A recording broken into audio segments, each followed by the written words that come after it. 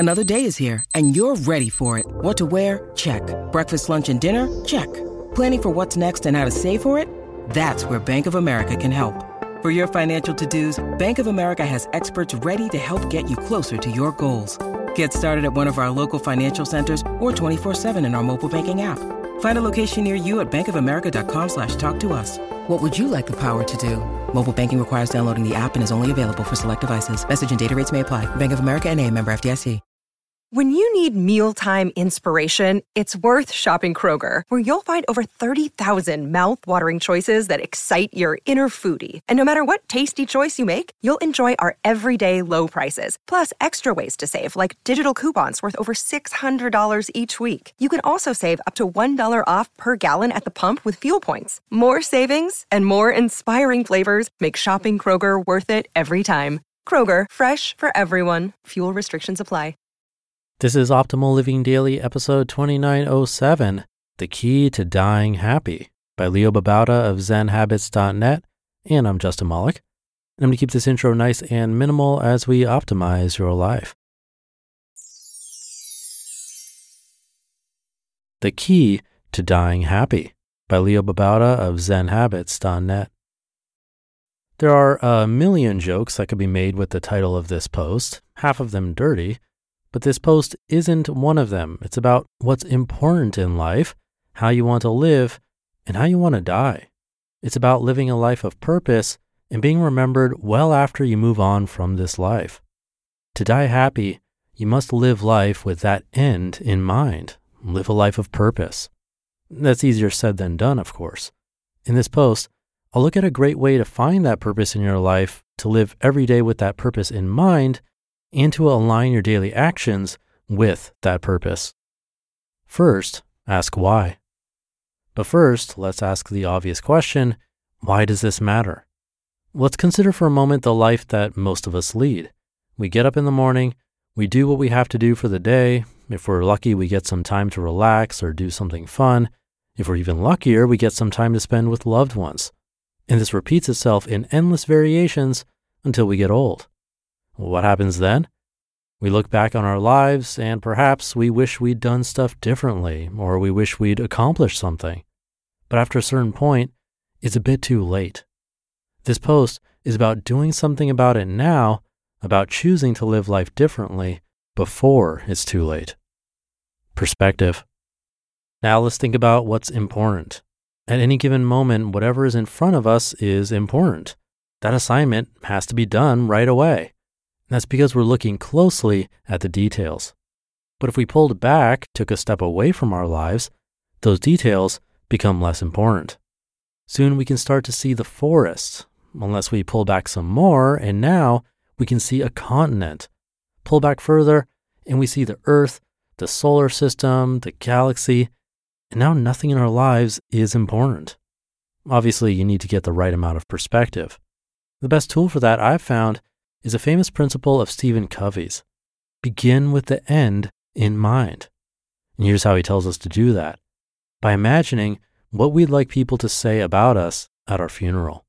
Do we want them to say that we were kind-hearted or charitable or loving or successful, or that we accomplished great things or found a cure for cancer? However we want to be remembered, that's how we should live our lives every moment of every day, starting right now. Live with purpose, a how-to guide. If you want to live a life of purpose, here's a method for doing so. Number 1, your purpose. Start by taking 10 minutes out of your life to find some quiet space and to close your eyes and to think. Ask yourself, how do I want to be remembered? What do I want people to say about me at my funeral? Think about that for 10 minutes. Then write down your answers. There may be a few different things, or 10, or just one.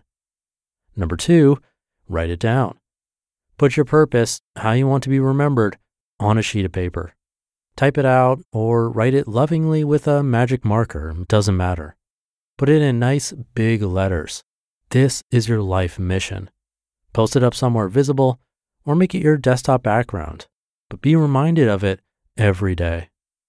Number 3, morning ritual. Every morning, rise with the sun or the crack of noon, it doesn't matter, and look at your purpose. Read it out loud and give it some thought. Ask yourself, what can I do today to help fulfill my purpose? Now write that down on your to-do list, even if it's something simple like smile at my coworkers or give my kids a hug. Number 4, align your actions. As much as possible, make your actions move you toward your purpose. Keep that purpose in mind throughout the day. If it helps, send yourself email reminders. After a while, it'll become a part of your nature. And number 5, evening ritual. Take a few minutes before you go to bed to look back on your day, on your actions, and on what you accomplished. Perhaps write about it in a journal. This is best, but it's up to you. Look at your purpose again and think about how you could have lived today differently. Then figure out how you can live your purpose better tomorrow. These simple actions aren't that hard to do. They might take some energy and focus in the beginning to make it a habit, but with focus, you can make it happen. And your life will be filled with purpose. You'll live your life with happiness, and eventually, with a little luck, die happy. May your life be blessed. Now, for those who are curious, I just came up with my life mission now, subject to change.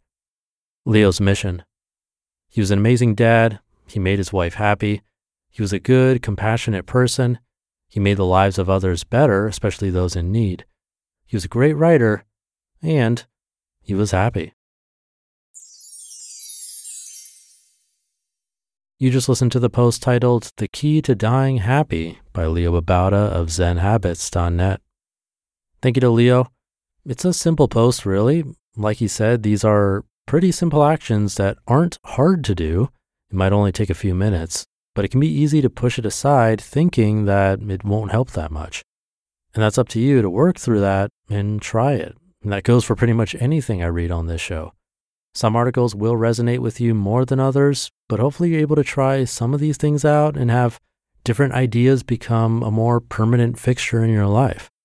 Now, the other piece of this is, which I don't think he mentioned unless I missed that, is that these will tend to change over time. Your mission today might not include children, for example, but maybe it will tomorrow. Our lives are always changing, so our missions and values should change as well. So reevaluating these things, it's important. It's healthy to change our minds. That's the only way we can get better. But in either case, starting with something and writing it down, that's a good first step for now. So let me know if you try it and how it goes. Have a great rest of your day, and I'll catch you tomorrow, where your optimal life awaits.